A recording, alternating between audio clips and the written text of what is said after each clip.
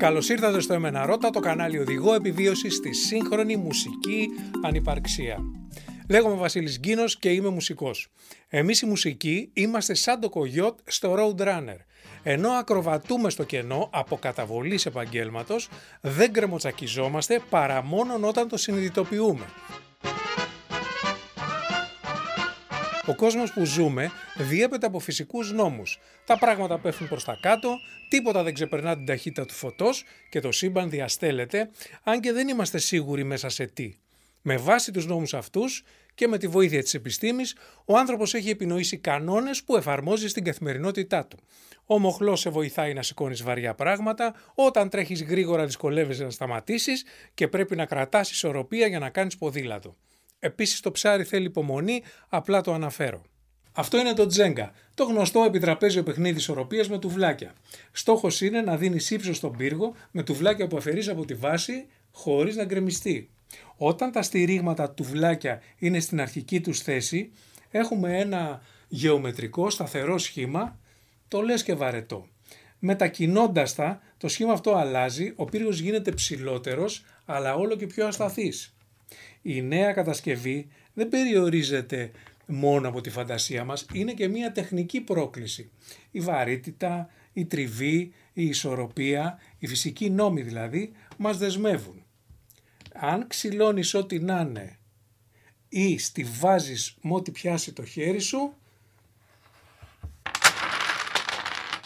γκρεμίζεται. Ένας σωρός από τούβλα χωρίς σχήμα. Ένας άσχημος σωρός. Τι κάνουμε παίζοντας τζέγκα?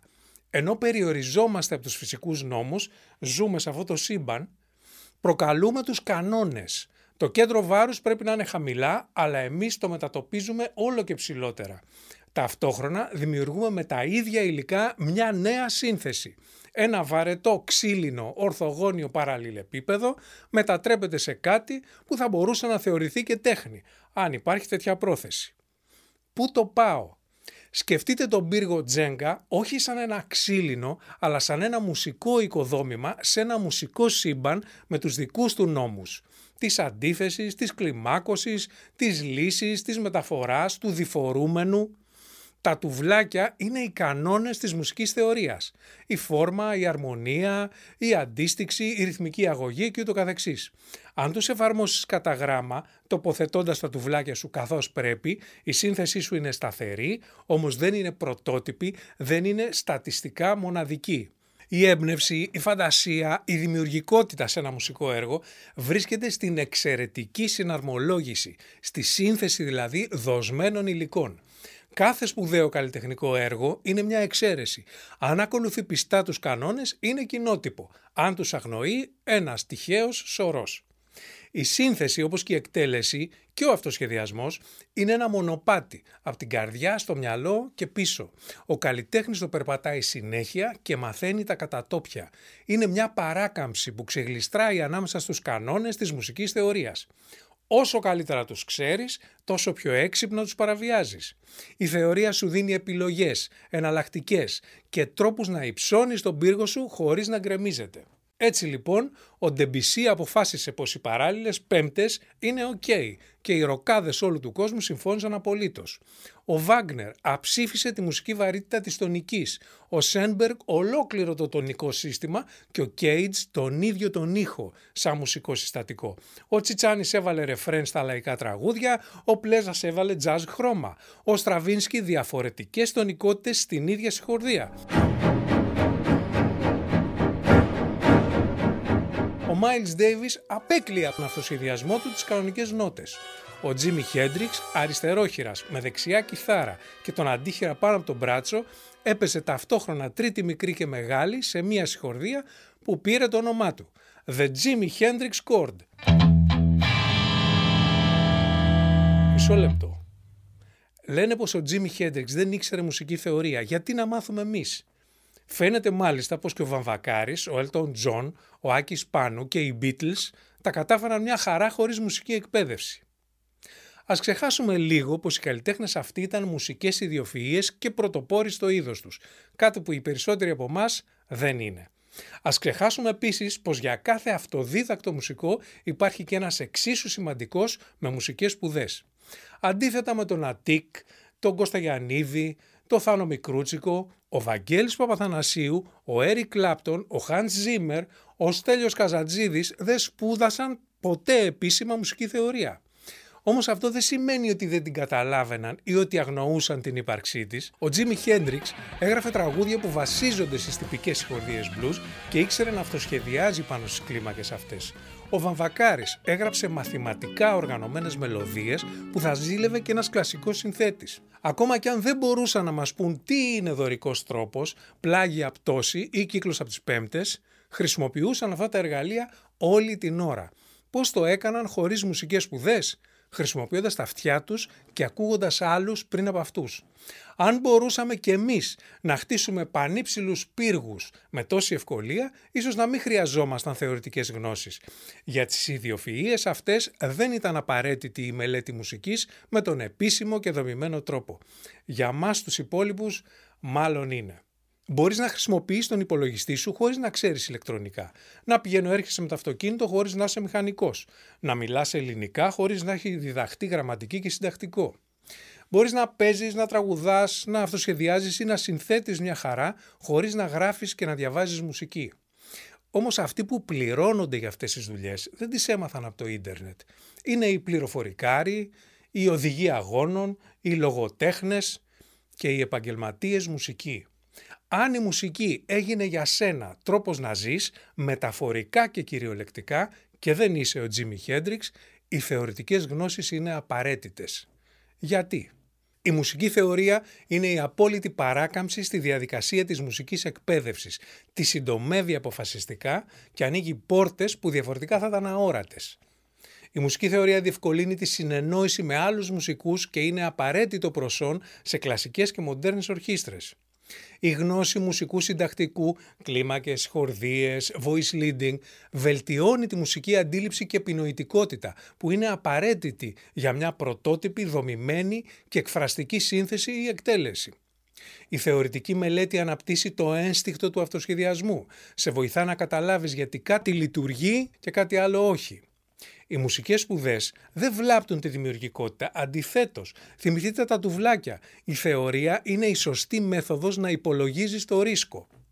Τέλος, η μουσική εκπαίδευση βοηθάει στην ολιστική θεώρηση της μουσικής. Ανεξάρτητα δηλαδή από το ποιο είναι το όργανό σου, πιάνο, κιθάρα, drums, φωνή, η μουσική υπακούει στους ίδιους βασικούς κανόνες. Μπορεί να εκφραστεί με 1000 τρόπους, αλλά στο τέλος η μουσική είναι μουσική. Τι κάνει η θεωρία? Η θεωρία παρατηρεί, μελετά και καταγράφει τι είναι αυτό που κάνει τη μουσική να ακούγεται όπως ακούγεται.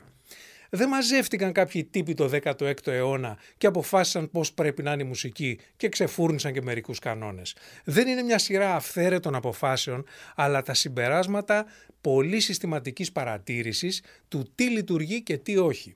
Υπάρχουν και σήμερα μουσικοί που καταλαβαίνουν και συγκρατούν με το αυτί τους τι τους αρέσει και τι όχι σε ένα κομμάτι. Παρατηρούν τη μουσική και ανακαλύπτουν τη θεωρία από την αρχή, μαθαίνοντας στην πράξη τι είναι αυτό, γιατί το λένε έτσι, από πού προέρχεται, πώς χρησιμοποιείται και ούτω καθεξής. Όσοι επιμένουν εμπειρικά, αναγκάζονται να εφευρίσκουν τον τροχό στο κάθε τους βήμα, με πολλές πιθανότητες για τετράγωνες ρόδες. Οι αυτοδίδακτοι μουσικοί στηρίζονται κυρίως στο μουσικό τους ένστικτο και στο γονίδιό τους, τα οποία ενεργοποιεί αυτό που ονομάζουμε ταλέντο. Όμως έτσι το ταλέντο είναι το μοναδικό μέτρο μιας μουσικής προσωπικότητας και η μουσική είναι μια απλή συναισθηματική διέγερση χωρίς λογική και κρίση. Αν δεν είσαι ιδιοφυΐα, είναι δύσκολα τα πράγματα. Με την αυθονία της μουσικής πληροφορίας που είναι σήμερα διαθέσιμη στο διαδίκτυο, θα περίμενε κανείς έναν ανεβασμένο γενικό δείκτη μουσικότητας σε σχέση με προηγούμενες προδιαδικτυακές εποχές, όταν οι πληροφορίες δεν ήταν εύκολα προσβάσιμες, φυλαγμένες σε καλά εκπαιδευτικά βιβλία. Υπάρχουν εξαιρετικοί καλλιτέχνες, αλλά δεν φαίνεται να ζούμε τη χρυσή εποχή της μουσικής, ειδικά σε σχέση με παλιότερες. Αν η θεωρία είναι το εργαλείο μουσικής γνώσης και αυθονή στο διαδίκτυο, ποιος είναι ο ρόλος των παραδοσιακών ιδρυμάτων όπως οι σχολές και τα οδεία? Γιατί δηλαδή το διαδίκτυο δεν εξαφάνισε την παραδοσιακή μορφή μουσικής εκπαίδευσης? Γιατί η πληροφορία δεν είναι γνώση. Το να ξέρεις κάθε πιθανή αναστροφή, παραλλαγή ή αλλίωση μιας συγχορδίας ή μιας κλίμακας δεν σημαίνει ότι έχεις και την απαραίτητη μουσική κρίση για να τις χρησιμοποιήσεις σωστά. Η μουσική εκπαίδευση είναι μια διαδικασία συστηματοποίησης των πληροφοριών που έτσι αξιοποιούνται ως γνώση. Ο Πλάτωνας έγραψε πως γνώση είναι η τεκμηριωμένη και αληθής πεποίθηση. Για να πει δηλαδή κάποιος ότι γνωρίζει ένα πράγμα, θα πρέπει να αποδείξει ότι είναι αληθινό αυτό που πιστεύει. Παράδειγμα, πιστεύω πως 6 μήνες ακριβώς από σήμερα θα βρέξει. Ακόμα κι αν η πεποίθησή μου βγει αληθινή, δηλαδή αν όντως βρέξει σε 6 μήνες από σήμερα, δεν μπορώ να ισχυριστώ ότι το ήξερα. Η δύναμη της γνώσης εξαρτάται από τα 3 αυτά κριτήρια: αποδείξεις, αλήθεια και πίστη. Οι μουσικές πληροφορίες που βρίσκει κανείς στο διαδίκτυο μπορεί να είναι αποδεδειγμένες και αληθινές, με την προϋπόθεση πως κάποιος τις αξιοποιεί συνδυαστικά. Όμως η βάση της πίστης, της πεποίθησης, είναι η εμπιστοσύνη. Με το πλήθος των πληροφοριών και την ανυπαρξία καθοδήγησης είναι δύσκολο να τις εμπιστευτεί κανείς. Οι μαθητές ενός καλού δασκάλου έχουν πολύ περισσότερες πιθανότητες να αφομοιώσουν και να πιστέψουν τις πληροφορίες που παίρνουν, γιατί προέρχονται κατευθείαν από την πηγή και υπάρχει υπόλογος με υπογραφή ευθύνης και αυθεντία. Αυτή η εμπιστοσύνη ενισχύει τη μουσική γνώση και είναι ο λόγος που η παραδοσιακή μουσική εκπαίδευση υπερτερεί έναντι του διαδικτύου. Εμπνέει εμπιστοσύνη, ή τουλάχιστον έτσι πρέπει. Αν εμπιστεύεσαι την πηγή, θα πιστέψεις την πληροφορία, θα αποκτήσεις πεποίθηση. Οι πληροφορίες στο διαδίκτυο είναι κατά κανόνα αποσπασματικές. Ένα βίντεο δείχνει τεχνικές sweep picking, άλλο αναλύει την alter dominant κλίμακα. Ένα τρίτο συμμαθαίνει πιάνο σε 10 λεπτά. Πρέπει να εξερευνήσεις άπειρες πηγές, να τις βάλεις σε τάξη για να μπορείς να τις νοηματοδοτήσεις και μπορεί να χαωθεί στην πορεία. Επιπλέον στα social η προσοχή μας διασπάται συνέχεια. Διακόπτεις, κάνεις παράλληλη εργασία, πέφτουν διαφημίσεις, σχετικά βίντεο, δεν συγκεντρώνεσαι πραγματικά. Δεν υπάρχει πειθαρχία της τάξης, δεν υπάρχει η σχέση δάσκαλου και μαθητή. Αυτή είναι η σχέση που αναζητά κανείς στην παραδοσιακή εκπαίδευση. Αυτήν και μια σύγχρονη εκπαιδευτική νοοτροπία. Το παγκόσμιο μουσικό εκπαιδευτικό σύστημα, εκπαιδεύοντας τους αυριανούς μουσικούς, θεωρεί κατά κάποιο τρόπο δευτερεύουσα τη δημιουργικότητά τους. Ορίστε, αυτός είναι ο Μπαχ, αυτός είναι ο Μπετόβεν, ξεκίνα να μαθαίνεις. Ναι, αλλά έχω κι εγώ γράψει ένα κομμάτι πολύ χαριτωμένο, αυτός είναι ο Μπαχ, αυτός είναι ο Μπετόβεν, αυτοί είναι οι κανόνες. Οι σπουδαστές δηλαδή μαθαίνουν ότι για να εκφραστούν μουσικά έγκυρα πρέπει πρώτα να αφομοιώσουν ένα τεράστιο όγκο θεωρίας και ρεπερτόριου. Νέα παιδιά και έφηβοι που ανυπομονούν να φτιάξουν μουσική, να αναλάβουν πρωτοβουλίες, απογοητεύονται πολύ νωρίς από τις μουσικές σπουδές, αφού δεν βρίσκουν στα οδειακά μαθήματα το μονοπάτι που οδηγεί στη μουσική που ακούνε με την παρέα τους. Ρίχνουμε την ευθύνη στα παιδιά γιατί δεν παρακολουθούν μαθήματα που δεν έχουμε μπει στον κόπο να τα παρουσιάσουμε σύγχρονα και ενδιαφέροντα. Η σύγχρονη μουσική στηρίζεται σε διαχρονικούς κανόνες. Άλλους αλλίωσε, άλλους τους έχει εγκαταλείψει.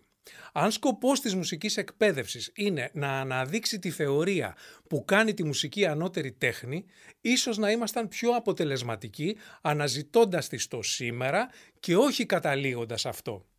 Ειδικά στην εκπαίδευση ενηλίκων ή όπου οι σπουδαστές θέλουν να συστηματοποιήσουν ήδη υπάρχουσες πληροφορίες. Και στο κάτω-κάτω, οι μουσικές σχολές δεν χρειάζεται να βγάζουν μόνο καλούς σολίστες, αλλά και καλούς ακροατές. Τις απαντήσεις που περιμένουμε από το Υπουργείο Πολιτισμού, μόνο το Υπουργείο Παιδείας μπορεί να δώσει. Αν έκανε σωστά τη δουλειά του, δεν θα χρειαζόταν να συζητάμε εδώ τη χρησιμότητα της μουσικής εκπαίδευσης. Ο θεωρητικά ακατάρτιστος μουσικός μπορεί να πάει μακριά στη δουλειά του, αλλά μόνο αν διαθέσει πολύ χρόνο βασισμένο στη μουσική του εμπειρία, το ταλέντο και την άποψή του για το πώς θα έπρεπε να είναι η μουσική. Σε αυτή την πορεία έρχεται στους περισσότερους μια στιγμή αποκάλυψης, όταν συνειδητοποιούν την οικονομία χρόνου και τους νέους μουσικούς και επαγγελματικούς ορίζοντες που παρέχει θεωρητική γνώση μέσω της παράκαμψης της παραδοσιακής εκπαίδευσης. Επομένως, η ερώτηση δεν είναι αν η θεωρία είναι απαραίτητη για να παίζεις μουσική, αλλά πότε είναι. Αυτή η στιγμή αποκάλυψης είναι διαφορετική για τον καθένα, αλλά ποτέ δεν είναι αργά. Όσο κι αν οι πληροφορίες στο διαδίκτυο είναι άφθονες, τεκμηριωμένες και αληθινές, δεν μπορείς να τις κατεβάσεις κατευθείαν στο μυαλό σου και στα χέρια σου. Πρέπει να αφομοιωθούν, να γίνουν κτήμα. Πρέπει να διαθέσεις πραγματικό χρόνο και κόπο. Βλέποντας αυτό το βίντεο, βελτιώθηκε το παίξιμό σου ή η μουσική σου κρίση? Πριν κλείσετε το YouTube για να επιστρέψετε στη μελέτη σας, γραφτείτε στο ΕΜΕΝΑ ΡΩΤΑ και πατήστε και το καμπανάκι δίπλα για να ενημερώνεστε για τα καινούρια βίντεο.